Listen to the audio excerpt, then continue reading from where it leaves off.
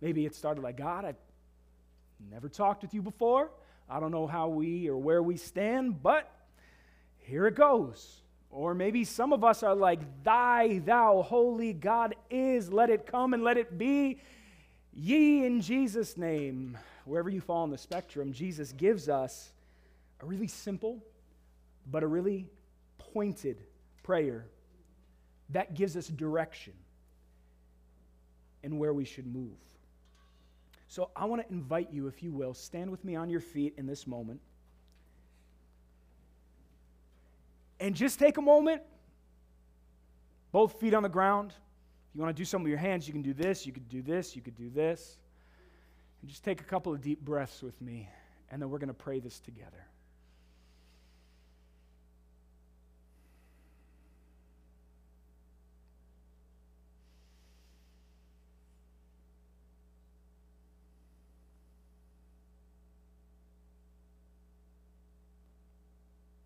This then is how you should pray. If you would, repeat after me. Our Father in heaven, hallowed be your name. Your kingdom come. Your will be done on earth as it is in heaven. Amen. You may be seated. Thank you.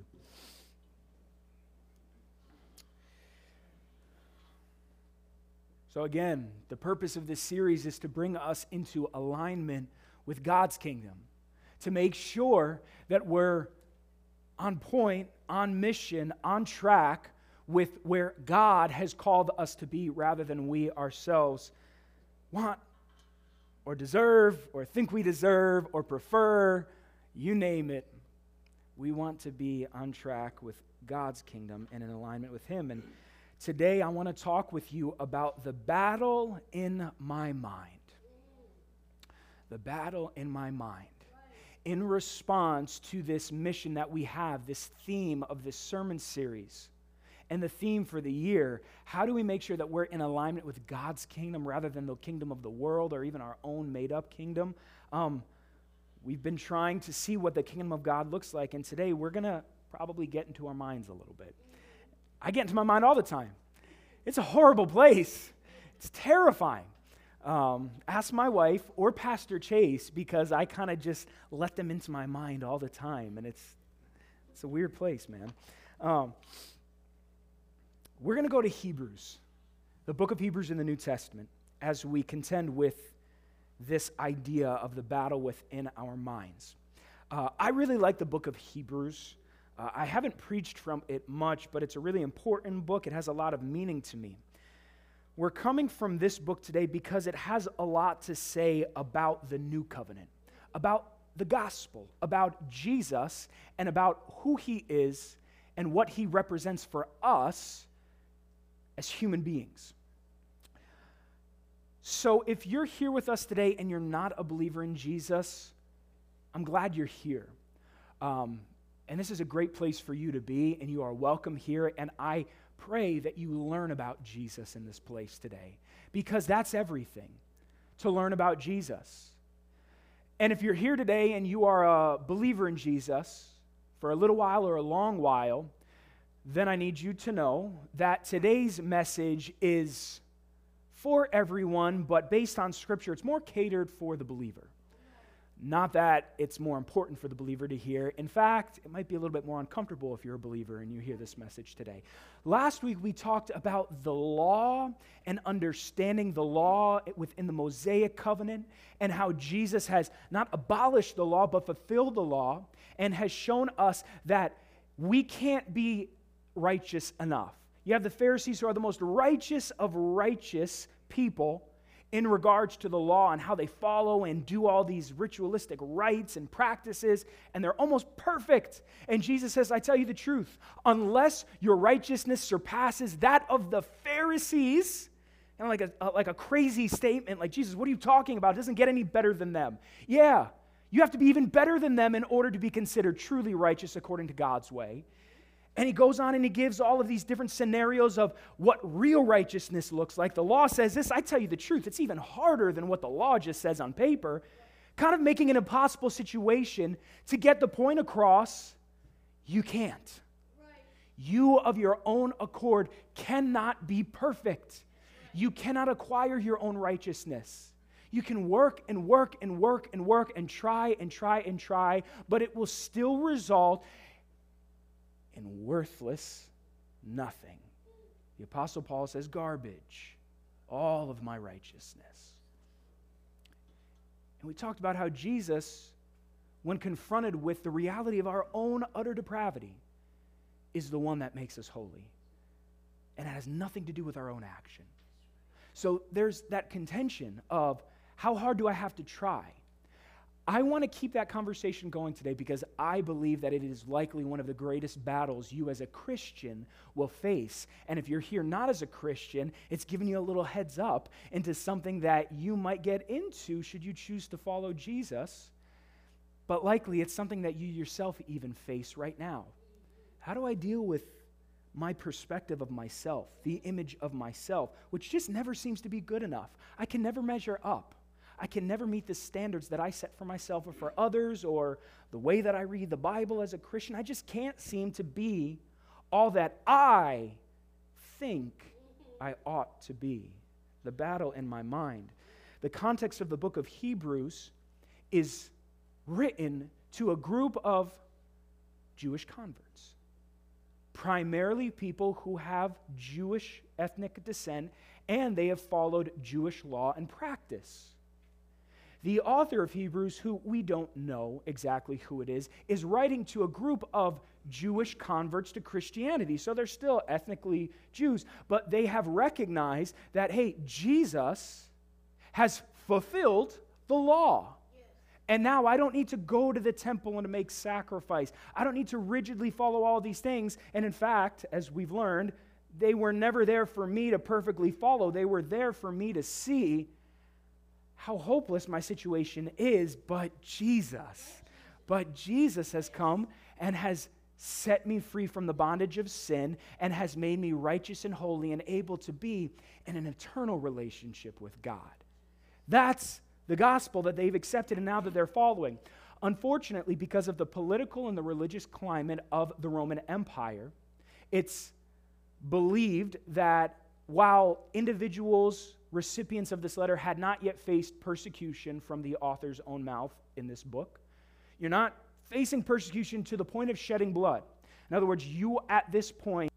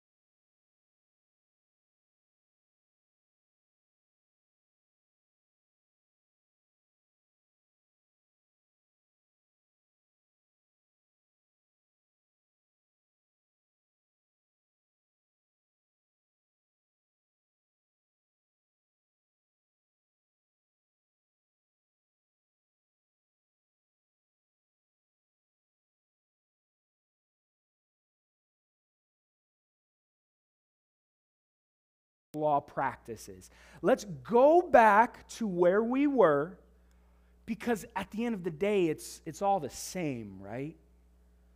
Well, if you know Jesus' words in the Gospel of John, Jesus says, I am the way, I am the truth, and I am the life. No one comes to the Father except through me.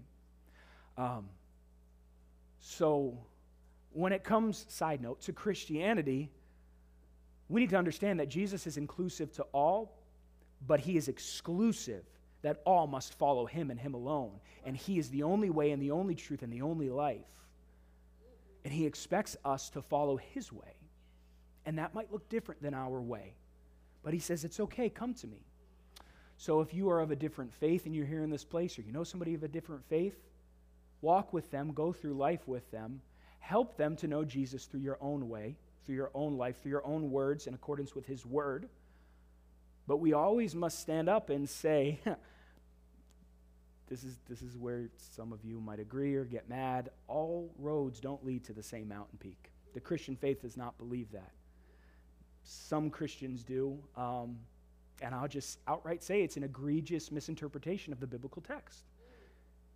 What do you do with Jesus' words? I am the way, I am the truth, I'm the life. No one comes to the Father except through me. Right. I don't know how you get around scriptures like that. So that's just an important thing. We want to be known for love, but uncompromising in our convictions.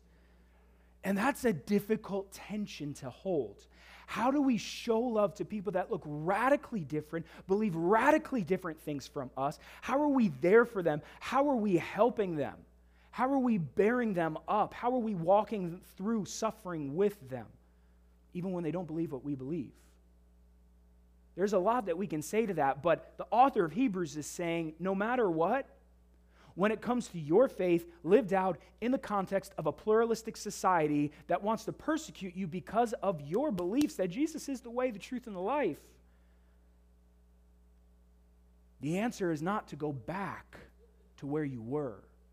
It's not to give up the gospel of grace and to say, you know what, I can get by with something previous and something lesser. It's a big deal to the author, to the author of Hebrews.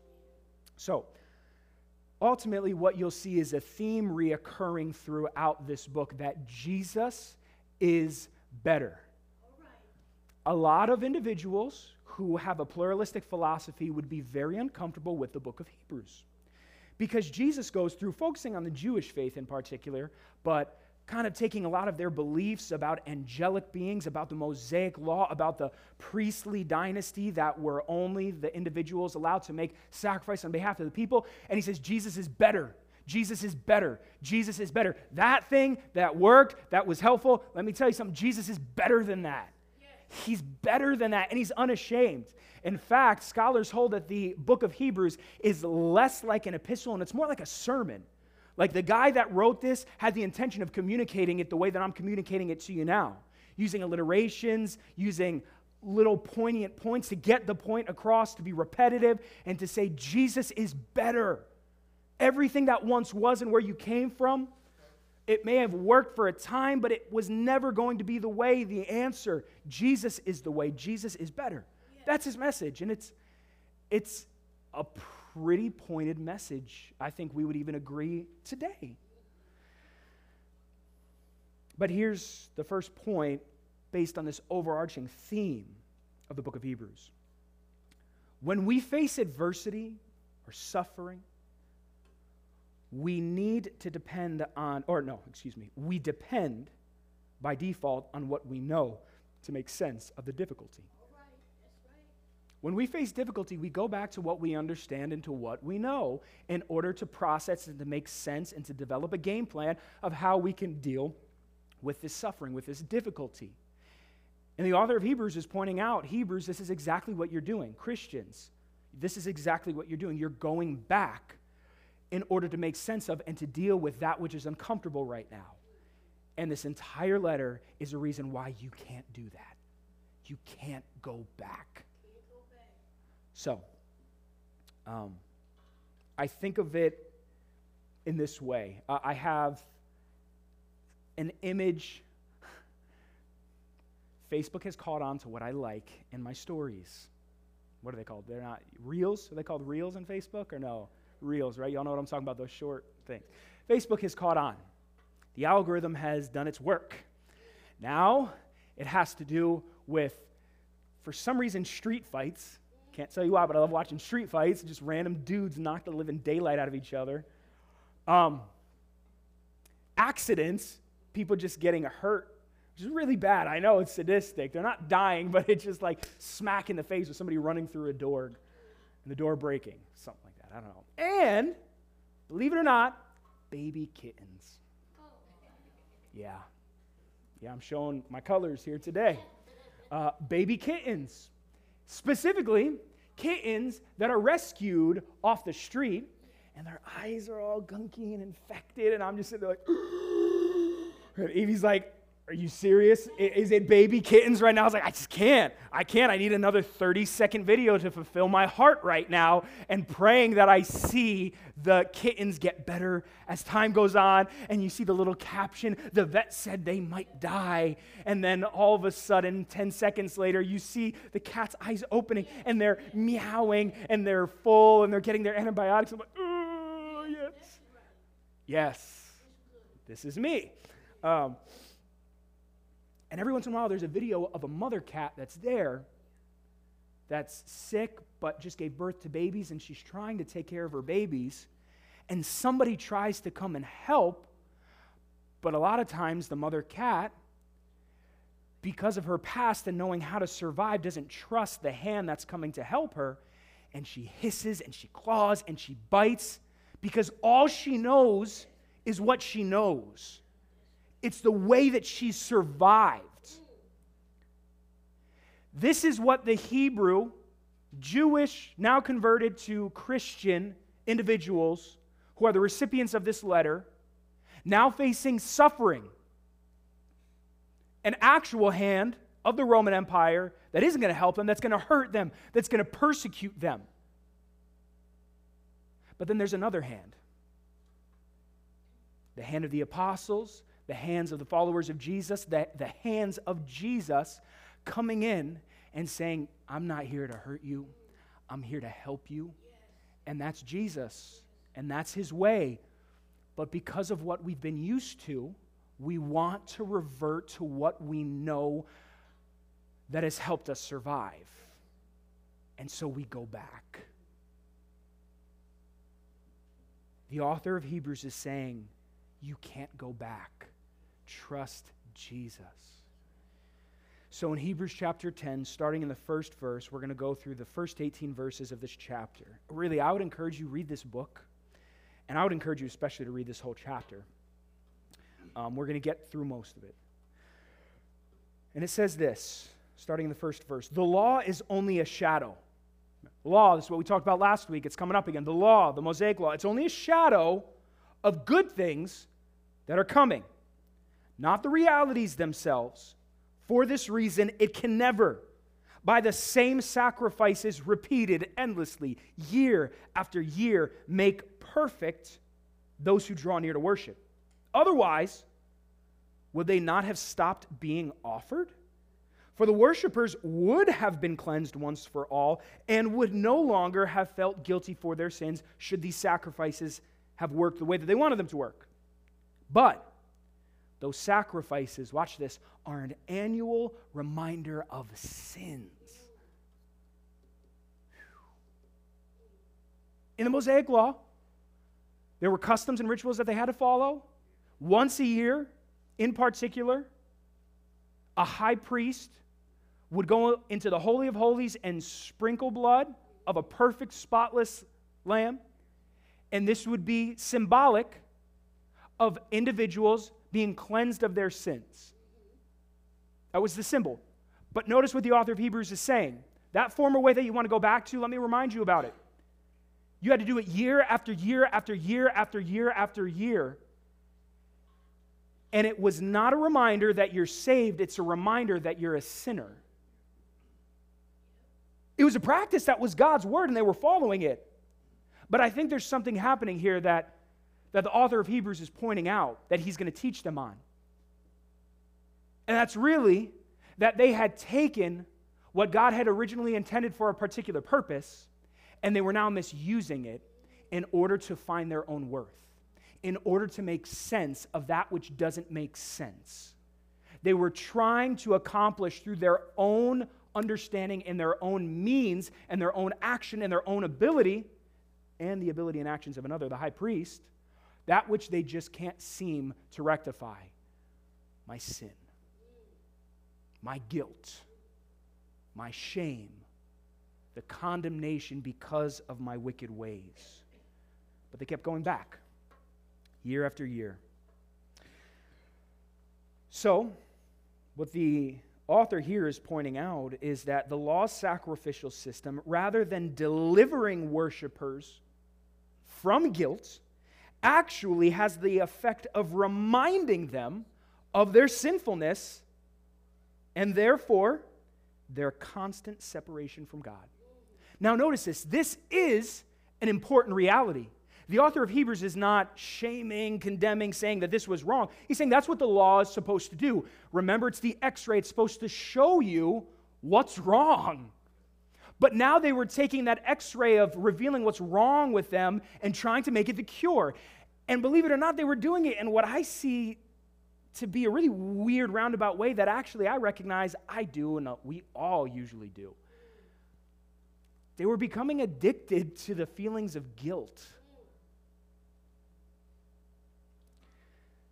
I'll come back to that in a second. He says in verse 3, but those sacrifices are an annual reminder. Interesting. This is the same word, the root of it, that's used to describe the remembrance that's supposed to take place during the Lord's Supper. A reminder that it is because of the blood of Jesus that now my sins are forgiven and I am washed and made clean. Yes.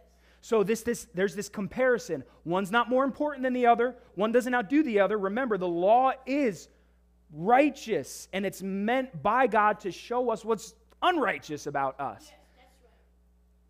The law, according to this, reminds the people of their depravity, of their sin, of the disease, of what's wrong. But then when you jump to the Lord's Supper, that we're to practice together communally and be reminded of as we repent of our sins, recognizing what's wrong, to then say, Jesus, thank you. Thank you that I am not worthless, that I am not hopeless, that I now have life and I am righteous because of you. Yes. Thank you, Jesus. That's the reminder of practicing the Lord's Supper in response to the reminder of our sins that the law points out. Ultimately here, the author of Hebrews is saying that the law and its practices are reminders that we can never be made perfect. That word perfect is important. We'll circle back to it. Let's keep reading. Verse 4. It is impossible for the blood of bulls and goats to take away sins. He's getting specific here. He's addressing what the Hebrews want to go back to in order to find their worth and their identity and their fulfillment and their perfection. The author already has made the point in a previous chapter, in chapter 9, that the old sacrifices could, watch this, that the old sacrifices could sanctify or purify people, but here he uses specific language. He says here they cannot take away, which is interesting because now we see this theological development of the difference between sanctification and justification. I don't want to get too deep into it. But ultimately, sanctification is a process that we're committed to doing because of what God has already done for us. What he has already done for us is justify us. Justification. Justification is that which we cannot do of our own accord. Sanctification is that which we do in conjunction with the Holy Spirit as he leads us. He's still in the driver's seat. He's still the leader in the dance, and we're just in step with him. But justification has nothing to do with us, and that's where the author is getting at right here. Those practices yearly, they might have purified you in a way. They might have been a process that God expected you to be involved in communally and corporately. And you were doing that. And it's great. It's purifying. It's sanctifying. But you need to understand it's not justifying. Sin was still there. This word for take away is used only one other place in the entirety of the New Testament. It's in the book of Romans by the author of Paul. And in this context, as opposed to the context of Hebrews, which is saying that the sacrifices of animals could never take away sins, he uses the same word to describe how our sins are taken away. And in verses 26 and 27 of the 11th chapter of Romans, it says this, and in this way, all Israel, the Jews, but this extends to us, will be saved. As it is written, the deliverer, Jesus, Messiah, will come from Zion. He will turn godlessness away from Jacob. These are just other words to describe the Jewish people, Zion, Jacob. And this is my covenant with them when I take away their sins. It was just revealed to us how the law in and of itself and our adherence to it will never take away our sins. But Jesus, when he comes to fulfill the law, will take away our sins. So you see how there's the comparison and the contrast happening here. Okay.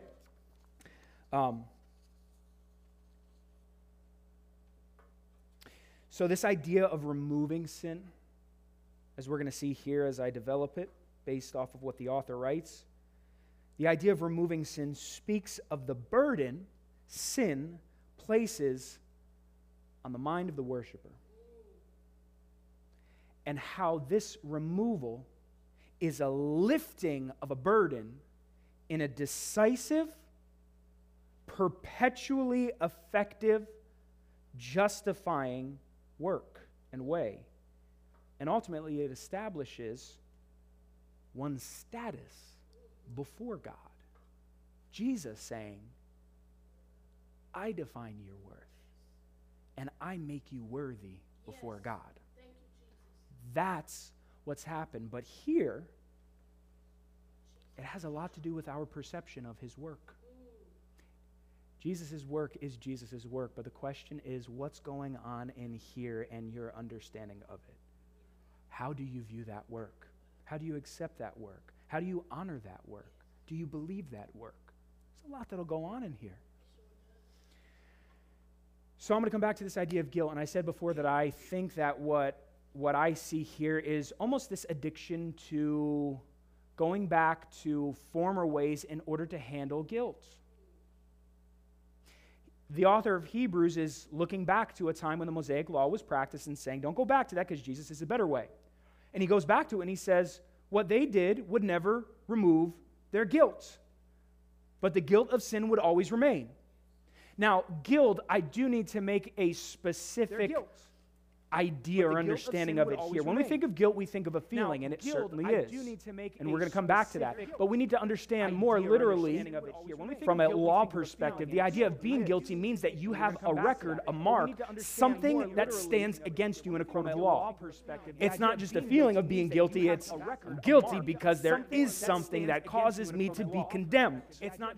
When Jesus comes and he fulfills the law and makes us holy and righteous, he takes away the burden or the reason why we're guilty. I think this is why it also says later, I think it's in this book or it might be in 1 Peter, cast all of your anxiety upon him. Another translation is your burdens. We can understand that as well to be guilt. Cast it on him because he cares for you. So I think that's where it's getting at. Okay, he's removed the burden, the actual reason why you would be found guilty in a court of law, but now the feeling still remains.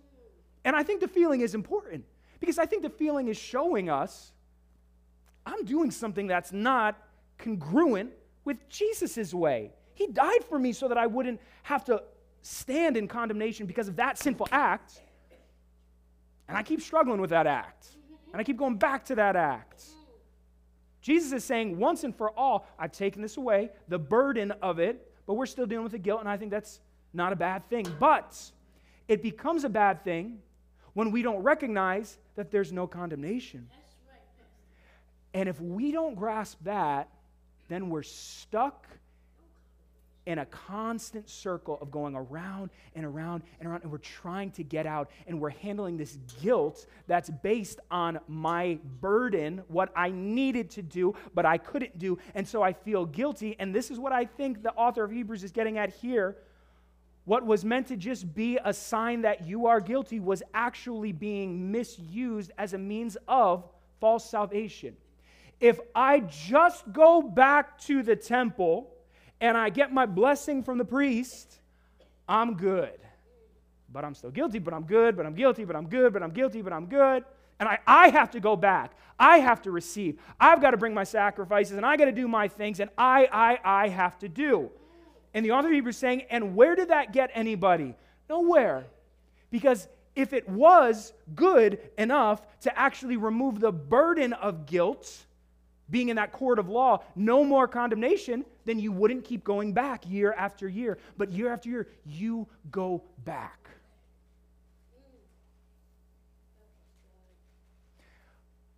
It's a really hard thing for us to be able to accept that in spite of my utter depravity, Jesus loves me. It's a really hard thing. Because we can't accept it. Because if it was us in the driver's seat and somebody kept committing sinful acts against us, no. Eventually, you've gone too far and now you're not worthy of my forgiveness anymore. Let's just be real. That's how probably many of us are. It's part of the human condition. There's a limit to our grace and to our love. That's right. And so it's inconceivable for us to be able to accept the fact that that which I am incapable of showing to somebody who wrongs me, certainly God is incapable of showing me who's wronged him. And so we need to make sense of this in our minds, because the problem still stands. If you're a believer, you're a sinner, and you're depraved, and you need to be made righteous. And if Jesus isn't the answer, if he isn't the answer, then you're going to find another way. And that way won't work. And the author of Hebrews is saying, hey guys, I know you think the former way worked, but let me show you it never worked. And if you go back to it, you're just going back to a broken system that was misused. It was never intended to be used the way that our forefathers used it. It was abused. I think guilt is the culprit. When we have not accepted the fact that Jesus has removed the burden, lifted the burden of guilt, now we're constantly standing in condemnation against ourselves, and we get stuck. And we're doing the same thing. I got to go to church. I got to get prayer. I got to read my Bible more. I have to do this. But the question is, when will it ever be good enough? I go back to Jesus' words. I tell you the truth, unless your righteousness surpasses that of the Pharisees, you'll never enter the kingdom of God. It's an overstatement to make the point. You can get everything that you want to and live in your mind the perfect life, maybe. And Jesus is still saying, and it won't be enough. It's only the work of Jesus. So when we're inundated with the guilt of our sins post-Christianity, we need to be reminded of what the author is getting at here. And I'm getting ahead of myself, but Jesus is the answer. So let's just jump into that. Verse 5, therefore, when Christ came into the world, he said, sacrifice and offering you did not desire. This is supposed to be Jesus talking to God, praying to him. Now, we know Jesus is God. It's a whole lot of difficulty to talk about the Trinity. I don't have time. You can ask me about it afterwards. But he's speaking to God, modeling for us how we should communicate with God. And he's being real. He's saying, sacrifice and offering you did not desire, but a body you prepared for me. Jesus saying to the Father, this body is what you have prepared to make a way. With burnt offerings and sin offerings, you weren't pleased. Because at the end of the day, it doesn't fulfill the righteous requirements of the law. There was no perfect sacrifice until Jesus. Verse 7, then I said, here I am. It is written about me in the scroll, I have come to do your will, my God. Think of Isaiah. That's who he's quoting here. Who will go? Whom will we send? And Isaiah says, here am I, Lord, send me. Jesus is echoing his words and saying this was ultimately written about me. Because here I am in the body, the answer for humanity's problem. First he said, sacrifices and offerings, burnt offerings and sin offerings you did not desire, nor were you pleased with them, though they were offered in accordance with the law. So what the author of Hebrews is doing right here in verse 8 is he just read the verse, and now he's talking about the verse, what I'm doing for you. So in verse 8 is his explanation. Continuing, verse 9, then he said, here I am, I have come to do your will. Explanation, as a good pastor does. He sets aside the first to establish the second. Verse 10, and by that will, his will, God's will, we have been made holy through the sacrifice of the body of Jesus Christ. That's the gospel message right there. That's the gospel message right there. All of the sacrifices, all of the offerings, Jesus didn't come to show us what we were doing wrong. He was like, oh, no, you don't need that lamb. You need this lamb. Oh, you're wearing the wrong clothes when you go to temple. You got to wear these clothes. That's what makes you holy. Using the wrong instruments. Oh, you need more light in the temple. Oh, you're not praying long enough and you're not praying hard enough. He didn't say any of that. In fact, he speaks against that. He says, God, you didn't equip me, you didn't provision me with a better way of using certain sacrifices in order to show the people how they can take their own agency and acquire their own worth and their own self-righteousness. No, you gave me a body, and I'm living the perfect sinless life to be the sacrifice for them in order to accomplish for them that which they can't do on their own. Grace, sacrifice, love. That's the gospel right there. And the author of Hebrews just pointed it out for them. So verse 10, I think it's just important for us to understand, by that will, Jesus' will, His will and His will alone, we need to understand that the message of the gospel is not try harder. I pray to God that you're not hearing anything come from my lips today that communicates the message to you. Try harder, try harder, try harder. History has proven that in spite of all of the trying harder that we do, we still mess up. That's right. Some worse than others. The message of the gospel is not try harder. It's by His will. The message of the gospel were the final words out of Jesus' mouth. It is finished. Yes. Not, all right, I did this, so you got to follow in my steps and do what I did and die on this cross. He did say you'll have to take up your cross and follow me. You'll have to follow me by being an imitator of me, but your work does not make you righteous. Your work does not make you holy. You grow in your sanctification now that I have sanctified you. I have justified you, but the message is not try harder. It's finished. I did what you couldn't, and here it is, free for you. Accept it. The gospel. Verse 11, day after day, every priest stands and performs his religious duties. Again and again, he offers the same sacrifices, which can never take away sins. But when this priest had offered for all time one sacrifice for sins, he sat down at the right hand of God. And since that time, he waits for his enemies to be made his footstool. For by one sacrifice, he has made perfect forever those who are being made holy. It's my favorite chunk of the entire passage. If you looked at my online Bible, there's highlights all over this. And I don't highlight usually.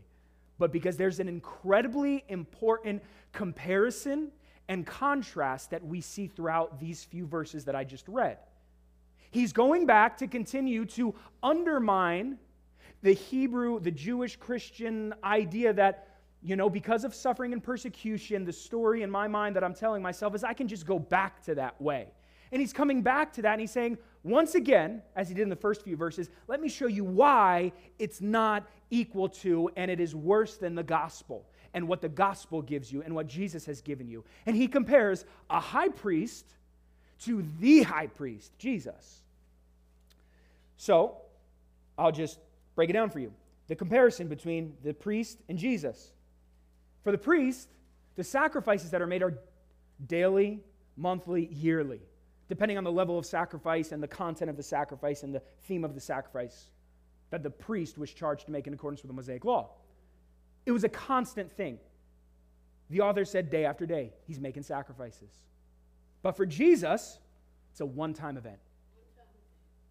Once and for all, Jesus made the sacrifice for sins.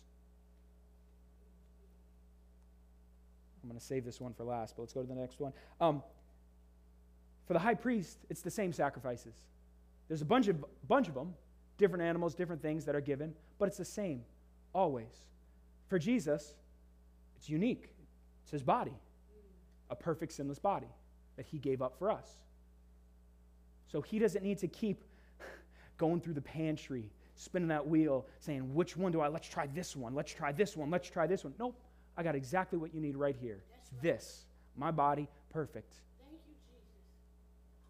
The sacrifices made daily in their diversity by the high priest, according to the author right here, can never take away sins. He repeats it. These sacrifices never take away sins. They don't. Jesus and his perfect sacrifice took away sin once and for all. Now here's where I think the picture, the imagery is so good. It's so powerful. Notice the posture, the literal posture of the priest versus Jesus. it said specifically, let me read it for you. Day after day, every priest stands and performs his religious duties. There was no seat within the tabernacle except the most holy inner place where the Ark of the Covenant, which was considered to be the mercy seat, the throne of God. So there was only one seat that was taken. That was reserved for God, and where his presence would be seated on earth. But for the high priests and their work, there was no seat to be had. There was the showroom, the table, the menorah, the basins, the altars. There were so many things that made up the holy tabernacle, except for a seat for the priests to sit on. And I think what the author is getting at here is he's trying to make a point to say that the priest's work is never done. He is constantly going and moving and doing and trying in order to accomplish. What's the posture of Jesus? I'm going to read it for you. He's not standing. But when this high priest, Jesus, offered for all time one sacrifice for sins, he sat down at the right hand of God. And since that time, he waits for his enemies to be made his footstool. Yes. This is the reality of it is finished. Yes. Jesus didn't bring any half measures. Jesus didn't come in order to do something only part of the way. Jesus isn't scurrying about trying to do X, Y, and Z in order for our sins to be taken care of and for us to be made righteous. Jesus died on the cross, rose from the grave, ascended into heaven, sat down at the right hand of the throne of God, and he's kicking his feet up on his enemies. It's finished. No more work needs to be done for my creation's worth. I've done all that needs to be done. It's my favorite contrast here. So the point is this: Jesus gets the job done. Only he can finish what we started. Us as sinners, we dug ourselves into this ditch, and the more we try, the digger we deep. And Jesus says, no, I've done what you need. It's finished. So I come back to this idea of perfection. Because he's saying these laws, they won't make you perfect. You're following them, they won't make you perfect. But Jesus, he will make you perfect. He says it later on. So the idea of perfection here is not the idea that you need to, in all of your conduct, need to measure up and be perfect like following the law. The idea is not that once you accept Jesus Christ as your Lord and Savior and you commit to follow him, that all of your problems, all of your struggles, all of your addictions, all of your missteps, all of your mistakes, they're just going to radically disappear. That is not the message of the gospel. That's a lie that sets people up for failure. The idea here, verse 14, for by one sacrifice he made perfect forever those who are being made holy. He's made you perfect in this process of holiness. Yes. Your starting point is I'm worthy now because Jesus has said so. Not because of anything I've done or will do. He said so. I'm worthy. That's my worth. And as I'm on this journey of growing to be more holy, to imitate him, to take up my cross and follow him, I have this as my starting point. Yes. So when that guilt comes up and I'm overwhelmed, I need to remember my starting point is he said I'm worthy. He says I'm worthy. So I don't need to get stuck in this trap of, well, am I really a Christian? Am I worthy of God? Am I doing enough? The gospel is not, try harder. It is finished. So don't get caught in that trap. And I'm preaching to myself, okay? Just want to make sure everybody knows that. I'm preaching to myself.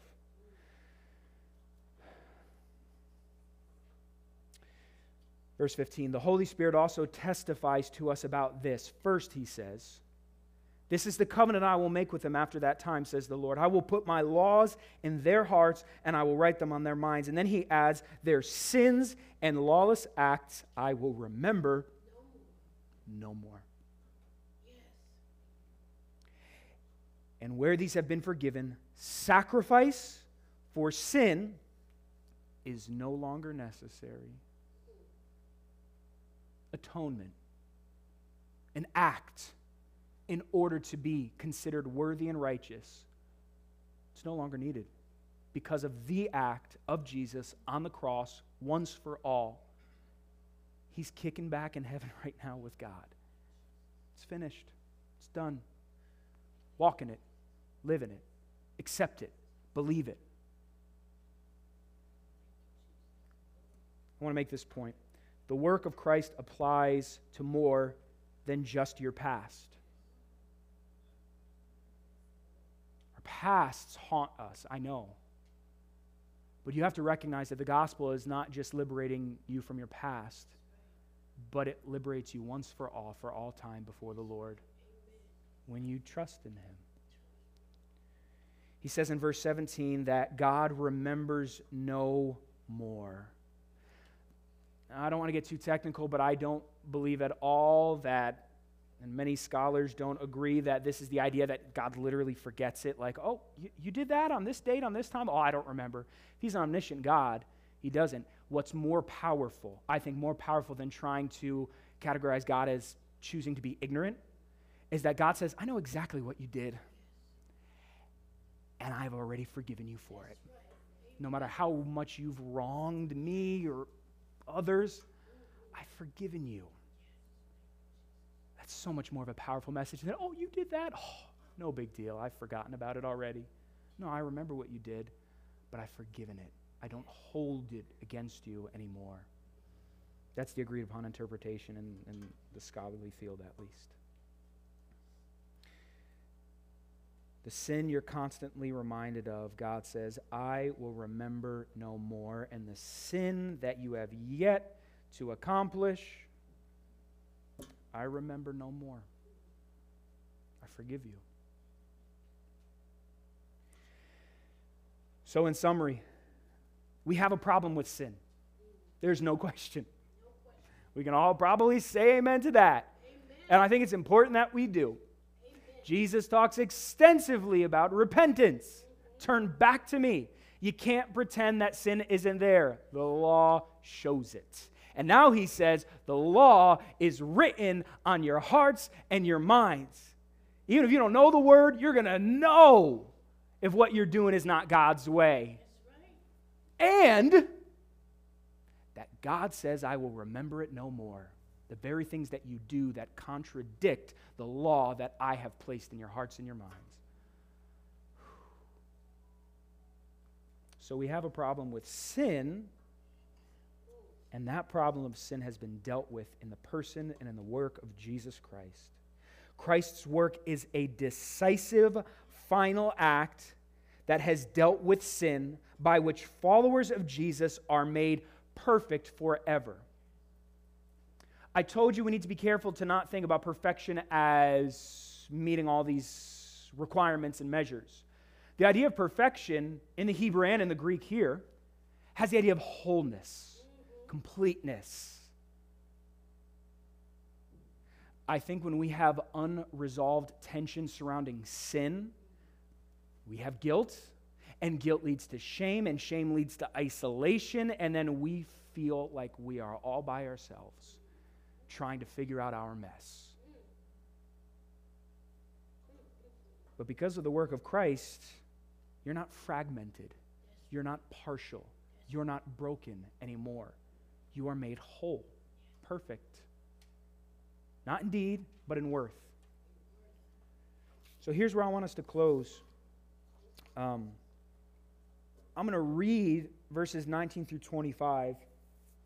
And I just want you to see how powerful of a response the author of Hebrews says. The response that he gives the recipients of his letter to take. Because remember, they're facing persecution. And there's the reality that it's going to get worse. We know historically it did get worse.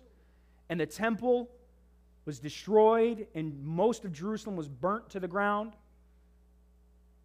It got really rough for Christians and for Jews. Hasn't quite gotten there, but it's on the brink. The temptation that has been addressed by the author is don't go back. Don't go back. Trust the hand of Jesus. Trust what he has done for you once and for all and what he's giving you freely. Trust him. I know it's difficult. I know you've gotten used to a certain way of survival. You got to trust him. That's right. Amen. And here's what he says really is our response. So here's what you can do. If you want an action step, if you want to, well, then what do we do? Because I get that I accept it, but I got to do something, right? Here's what he says, verse 19. Therefore, brothers and sisters, since we have confidence to enter the most holy place by the blood of Jesus, that which only the high priest could enter, we all can enter now because God has made us worthy. He's torn the veil, top to bottom. By a new and living way, he opened for us through the curtain. That is his body, his work. And since we have a great priest over the house of God, he's summarizing why we can be confident and walk in confidence that I'm a new creation in Christ. I am worthy. I am holy because of his work. So here's what you do. Let us draw near to God with a sincere heart and with the full assurance that faith brings. The full assurance. Draw near to God. Wait.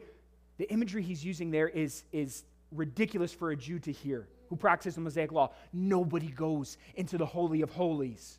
In fact, the high priest would have a bell tied around him and a rope tied around him so that if he walked in and he was found to be unworthy, he would drop dead.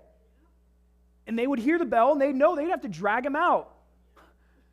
And now the author of Hebrews is saying, metaphorically, you get to enter the real deal. That tabernacle is just the shadow of what is. Now, approach the throne of God boldly.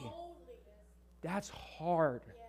That's hard for them to hear. And that's why he's saying you got to go back to Jesus. You got to know who Jesus is. You've got to depend on the work of Jesus for your life. Otherwise, yes, it doesn't make any sense. But that gives you the courage and the boldness. So let us draw near with a sincere heart and with full assurance that faith brings, having our hearts sprinkled to cleanse us from guilty conscience and having our bodies washed with pure water. That which you went in the old ways to fulfill your life, Jesus has done. So approach the throne of God. Let us hold unswervingly to the hope we profess, for he who promises faithful. So what's the next action step? Not just draw near to God. Don't go back. Don't go back. Hold unswervingly.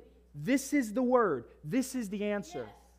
In spite of everything that's happening to you, Christians, in spite of everything that's working against you, Christian man, Christian woman, hold unswervingly. Hold on. Yes. Hallelujah. Verse 24, and let us consider, I love this, verses 24 and 25. And let us consider how we may spur one another on toward love and good deeds, not giving up meeting together as some are in the habit of doing, but encouraging one another, and all the more as you see the day of approaching. I think this is really important because while I think broadly you can take toward spur one another on toward love and good deeds, the context of saying, okay, here's the last thing you do. Keep gathering together. Yes. What's the one thing that's declining in this country? Spiritual gathering, communal gathering, not just in a church, but in any venue and in any setting. It's at an all-time low. It's the very thing that Satan doesn't want us to be doing. And especially as the church, the author of Hebrews is saying, don't forsake, don't give up community, gathering together. Here's why. Because in community, you have the opportunity to spur one another on toward love and good deeds.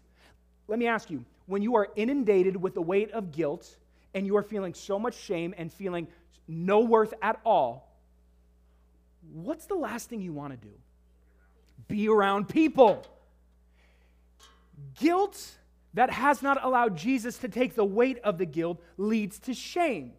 Shame, I believe, is a social tool. I believe it has its place necessarily, but here it's misused. It can be misused. Where now, because of my guilt that hasn't been addressed by the work of Jesus, I haven't allowed it to, I haven't accepted Jesus, now I want to isolate myself from everybody because I don't want to be around them, because I don't want them to see my dirt. And Jesus says, you're all dirty. There is no one righteous, no, not one. So what would it look like if we were able to come together and in spurring one another on toward love and good deeds are vulnerable with each other? You had a bad week, so did I. I get it. I'm with you. Let's give it to God. Let's get on our knees. Let's repent and praise Him. Repent. Okay, so here's where I'm bringing it in. If we can't accept the work of Christ on our behalf, then the guilty conscience remains. That's why we have to accept His work. The feelings of guilt still will arise. I think those are necessary. They're there to remind you, hey, I'm off, and thank you, Jesus. So this is the tension. I said there was tension last week, and here's the current tension. It's not that clean, but I think it's important. Failure to repent is pretending that you don't need help. If I don't repent, I don't need help. I don't need help. I make my own destiny. I define my own worth. My truth is my truth. And who's going to tell me otherwise? Sounds fun on a micro level, but on a macro level, we know how that can destroy nations. So failure to repent is pretending that you don't need help. And failure to accept the grace of Jesus is to say that He isn't enough. When He is all that you'll ever need. When He's the answer. When you're lost in the dark and you feel like you are utterly worthless, like you are trash, Jesus says no. Why would I die if I didn't think otherwise for you? What was the point of the cross if it wasn't for me to show you how worthy I find you of my love? And now you are worthy because of my work. So the tension, we've got to have humble hearts. We've got to recognize that we still do things that are off and that we got to gather together. We got to be a community that spurs one another on toward love and good deeds. And we've got to accept Jesus. Yes. Christian man and woman, we've got to accept Jesus. Daily, we've got to be reminded. It's His work, not mine, that puts me in right standing with God. So thank you, Jesus. To the unbeliever, it's Jesus and Jesus alone that will pick you up out of the dark, who will set you on the path to heaven, who will guide you into all truth, who will make meaning of your life. Yes, He will. Thank you, Jesus. There's no promise of riches in this world. There's no swindling. There's no parlor tricks. It's just a straightforward, logical answer. Jesus. I want to invite you to stand with me on your feet as we close.